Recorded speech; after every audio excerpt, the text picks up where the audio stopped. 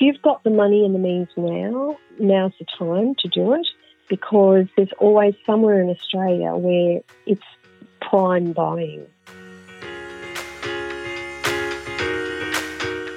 This is Property Investory, where we talk to successful property investors to find out more about their stories, mindset and strategies. I'm Tyron Shum, and in this episode we're speaking with CEO and founder of Australian Property Investment Solutions, Julie Crockett. We discover how the skills she gained working as a teacher helped her when she became a buyer's agent, how selling her second property netted her $200,000 in profit, and much, much more.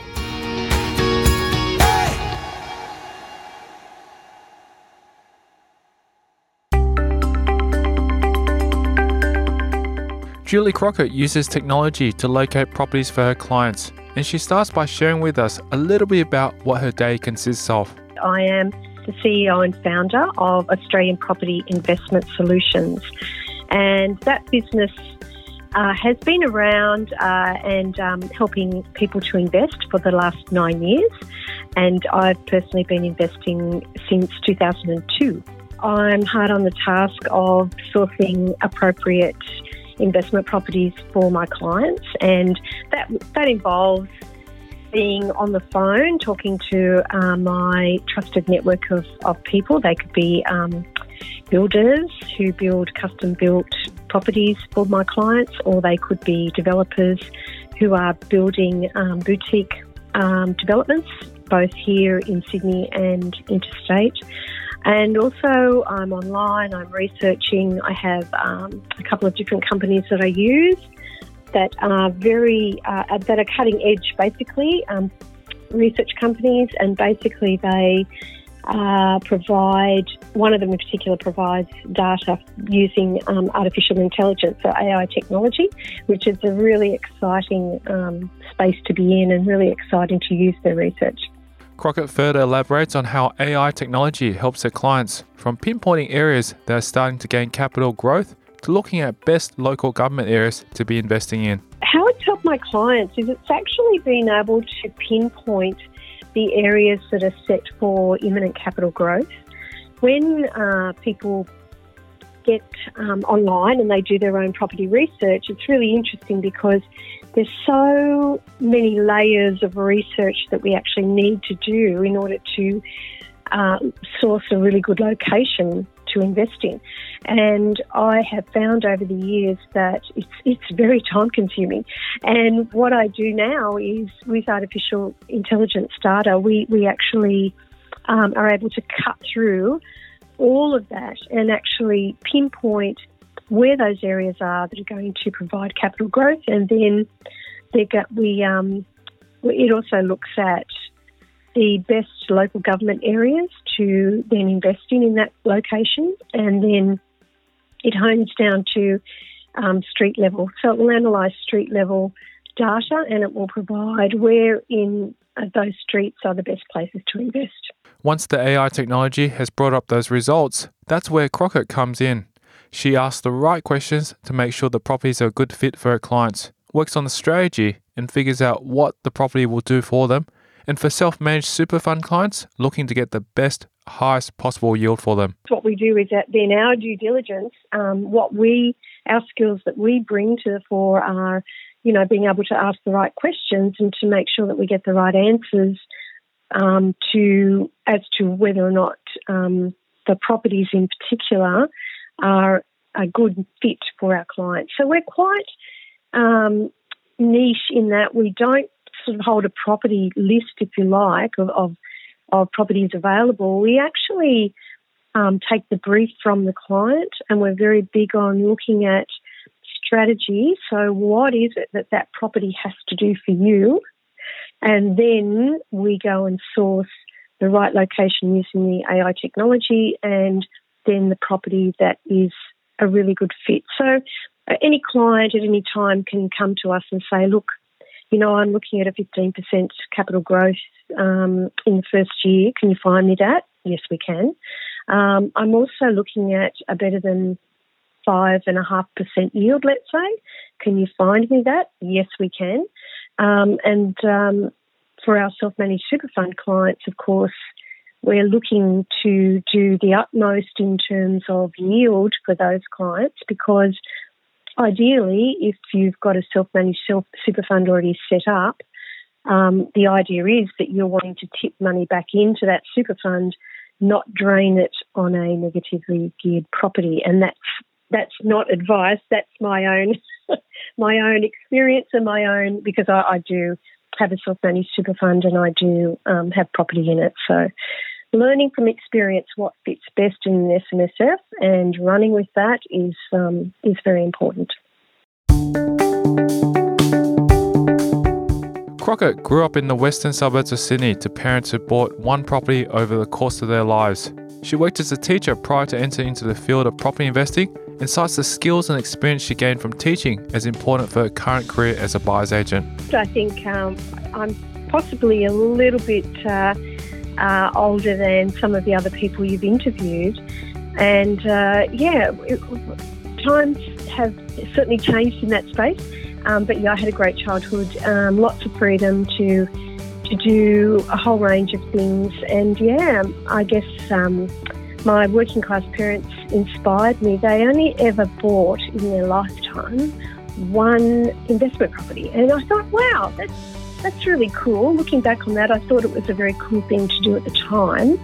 And then moving forward, sort of learnt from their example, I guess. And then, I'm a high achiever, so I did way more than one. But yeah, in terms of childhood, great childhood, I left school, went to uni, and my very first job was a teacher. And so I was a teacher for several decades, and in more recent times have, up until I started business 9 years ago, I was a special needs coordinator. So I set up special needs classes in private schools, basically. And so that's a bit of my background. But it's interesting, Tyrone, that everything sort of prepares you for what comes next. And so I found that when I started Australian Property Investment Solutions, I had a lot to draw upon in terms of working with people. And that has really been hugely beneficial in sitting down with clients and really actively listening to what their needs are. And if they're not quite sure, then, just working through what it is that they're trying to achieve, that strategy, the all-important strategy, what it is they're trying to achieve, and then how together we can go about achieving that for them and helping them to be successful in property investment. I think one of the things that, as far as my background's concerned, it taught me to be very, very patient. And when you're dealing with people, we're all very, very different. We know that. There's a great deal of patience that you need to have and to be a very good listener. She further elaborates on how her teaching career has helped her current position in the field of property investing. We just launched from uni straight into first appointment and continued to then proceed through, as I said, several decades. But finding a niche, and I think you learn a lot about yourself as time goes on. And I certainly have had time to reflect in the last several years. And there are people in this world who are builders, and I'm a builder. I like to build property first and foremost, but I also and build a portfolio. But I also like to the notion of me building a business would have been quite foreign many years ago. But because I had achieved that through my teaching career, it wasn't too difficult to then step into building a business. And I know that sounds perhaps a little bit unusual, but the skills that you have really enable you to move in and essentially teaching and this business are very much about the same thing, and they're very much about helping people. So that's sort of correlated, and it was a really good values alignment for me, and has continued to be so, because when you are doing it right, you get people, the same clients come back time after time after time, and they refer other people to you because they have enjoyed the experience, basically, and that's pretty much it. Crockett entered into the world of teaching because she liked the job and enjoyed it when she started working. However, after years in the role, she felt like she needed another challenge. I think decades ago it was a pretty safe job to be in, and I think, I took my parents' advice. They said, you could do X, Y, Z, but, you probably would do well at teaching. I had already liked the idea before they suggested it. So, and I think, in fact, I know for the time that I spent teaching, it was a very good career, and it was good for me at the time. I think that's pretty much how I got into teaching. And once you're in, and people would find this, once you're in a career and you see progression, and you see that, and you're enjoying what you're doing, then, it's not a hardship. I think one of the challenges today is that there needs to be enough challenge in where people are working and whatever job they're undertaking, to be able to, keep that spirit soaring. I think a lot of people get, and it's very easy to do it, get bogged down in job and work and all the rest of it. And we all need a challenge, and I think that was originally why I got into teaching, but it was also one of the reasons why I left teaching, because I still needed another challenge. I made a deliberate decision several years ago now to keep going. Either one track was to keep going down the education track and keep teaching, which I would have and could have done, or to really jump into something that was had become.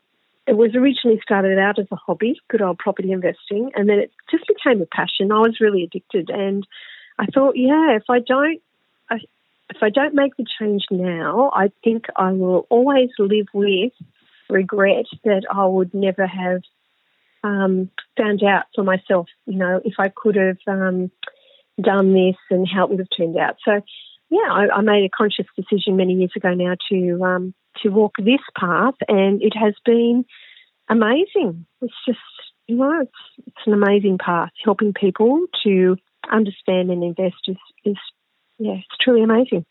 Crockett was inspired by her parents to get into property and shares why. Their one investment property that they did have, and they sold it several years ago now, before the Sydney property boom, I might add. Yeah, I know. They did inspire me. I thought, that's probably something that I could do. If they'd been in other investment sectors like shares or whatever, maybe I would have dabbled in that as well, don't know. And the other thing was I met up with a fellow teacher who's become a very good friend over the years, and still is a very good friend, and will continue to be so. She has a very large portfolio of 17 properties, and she and I used to sit together and, talk property and do our analysis and research. And then in the school holidays, we were both teaching at that time, in the school holidays we'd often travel to faraway places, Queensland, WA, all sorts of places, and go and check out locations and properties, and more often than not we bought. And so, it became a fairly regular school holiday activity that we would, jump on a plane somewhere and go and buy a property, independent of one another. And, it was a lot of fun. But it also, when you have someone else to bounce your ideas off and to to just work with, I guess, it just makes a huge difference to what you can achieve.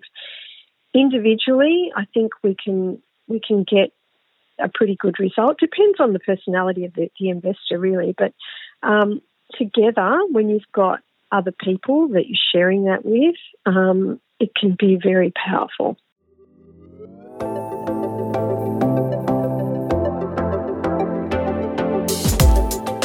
Coming up after the break, we'll delve into what made Julie Crockett want to start investing in property in the first place. The story behind that one was I got a superannuation statement in the mail many years ago, back in probably early 2002, and I nearly had a heart attack. One of her worst investing moments. And the property was probably about 2.5 years old and was tenanted to a family. And the property manager did a routine inspection and she called me up. I always get very worried when they call. Her biggest aha moment? And when I sold it and made a lot of money, I just thought that really propelled me then to get on and stop mucking around and to really, turbocharge the portfolio, I guess. And that's next. I'm Taran Shum and you're listening to Property Investory.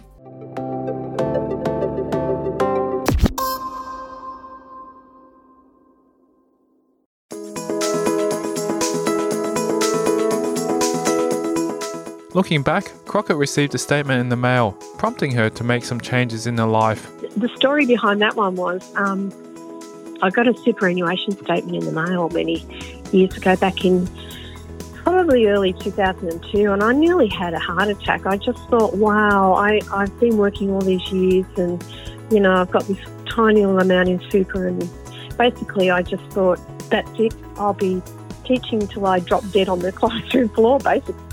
It was pretty grim, I must admit. And I thought it was exactly what I needed, because I just thought, wow, I don't know what to do about this. We can only earn a set amount of income. And okay, you could go out and get a second job. There's ways of earning extra income, but you have to put in more time for those dollars. So, and Mum and Dad had already owned this property for quite some years, and I thought, maybe I should investigate property investing, which I did. And in end of the year 2002, I purchased a property it was a brand new property in Newcastle. And and then after that I started my next investment property. Thing is, I waited. People do this too. They get one and they go, oh, that's good, I've got a property. All is good. Her second property was referred to her by a brother and eventually sold that property for enough profit to use that money to go on and purchase many more properties. A lot of people only end up ever with one property, which is, for some people, and it's all about what you want. If you want to create wealth, one property won't get you there. Certainly not. But at least, I guess, if you have a good investment property and you only ever buy one, well, that's better than none at all. Anyway, I bought one, held off a few years, and then I received a text message from my brother, and he alerted me to a property that was getting a really high yield, and I went, second purchase was in WA, one of these horrible mining towns called Karratha, and I bought in Karratha in 2005, and I ended up selling that property in 2007 and made just over $200,000 on that property. Now it's unusual for that to happen, and sometimes it can swing the other way. And the disclaimer here is that it was purely by chance, not by design, that occurred. And, hence being able to then buy many more properties. So I was buying one a year for many, many years. And, I like to diversify my portfolio. So definitely buying around the country is my particular strategy. And the reason for that is that when properties, when cycles change. There's generally somewhere in the country that is at the peak, and if you have to sell, then it's always advisable to sell in a peak market. So that was my rationale for purchasing in locations around the country.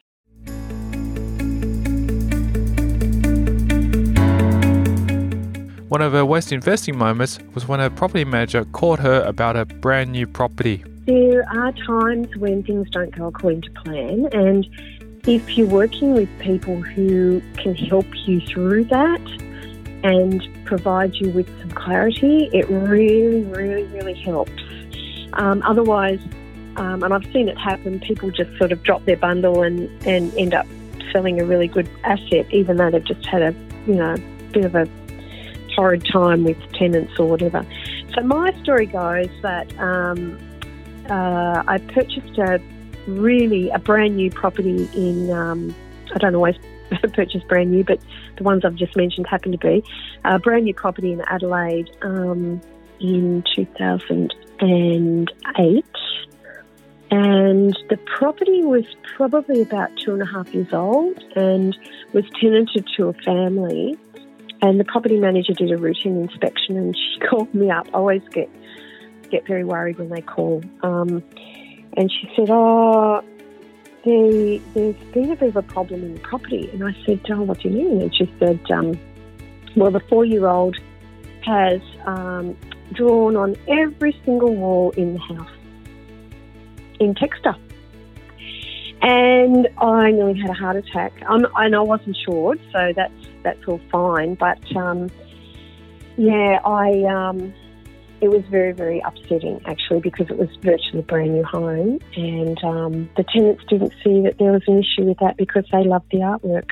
Artwork, okay, I love it. Good angle. What happened then, and here's where it's really important to be insured with the right insurer.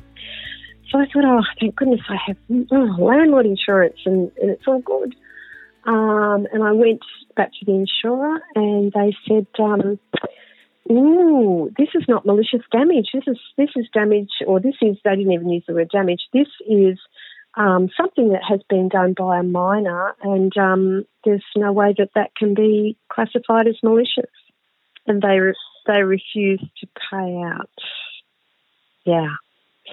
So be very careful who you insure with. We know who the best ones are after trial and error. But yes, so that was a bit of a horror story, I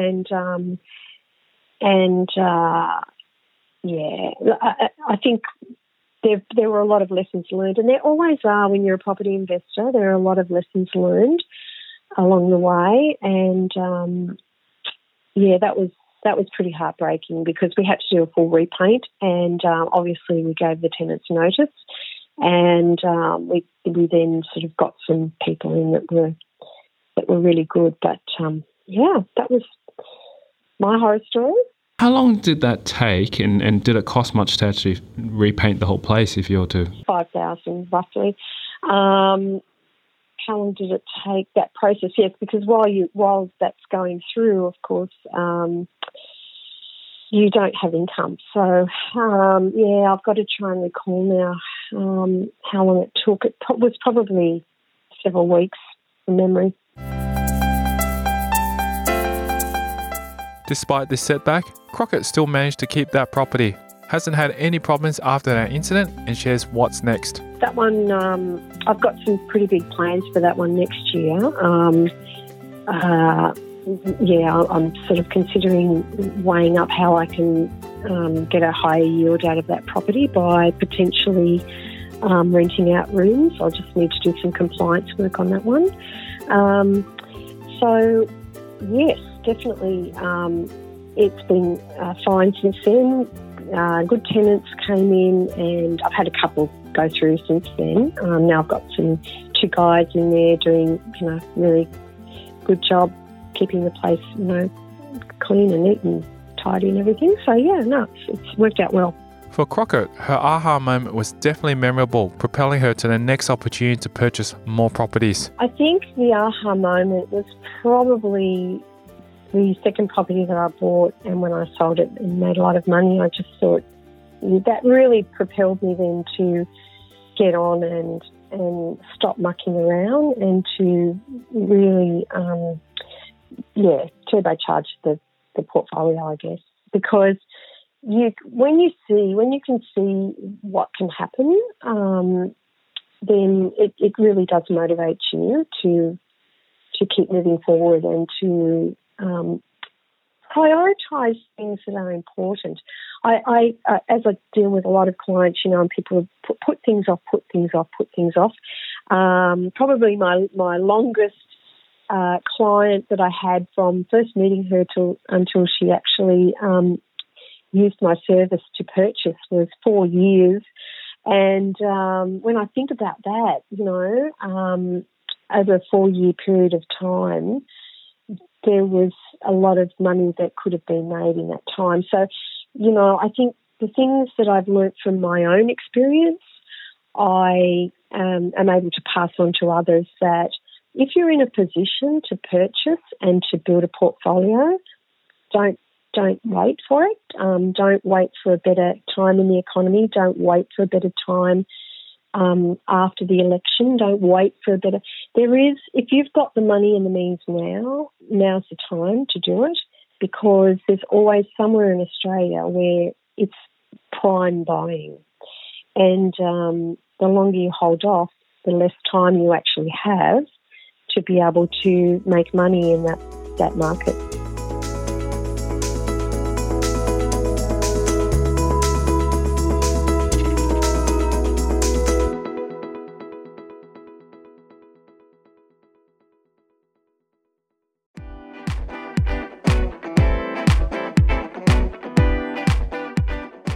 So, inspired by Julie Crockett's journey, we'll keep the conversation going in a future episode of Property Investory, where we'll discuss her strategy. I'll give you a case study. I had one of my clients come to me, a brand new client, very, very risk averse. The reason she does what she does. And just seeing people achieve it, helping them to get there, and people who otherwise didn't think it was at all possible for them.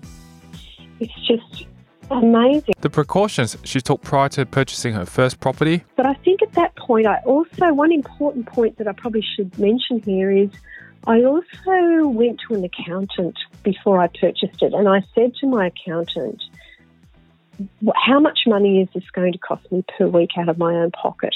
And that's next time in a future episode of Property Investory.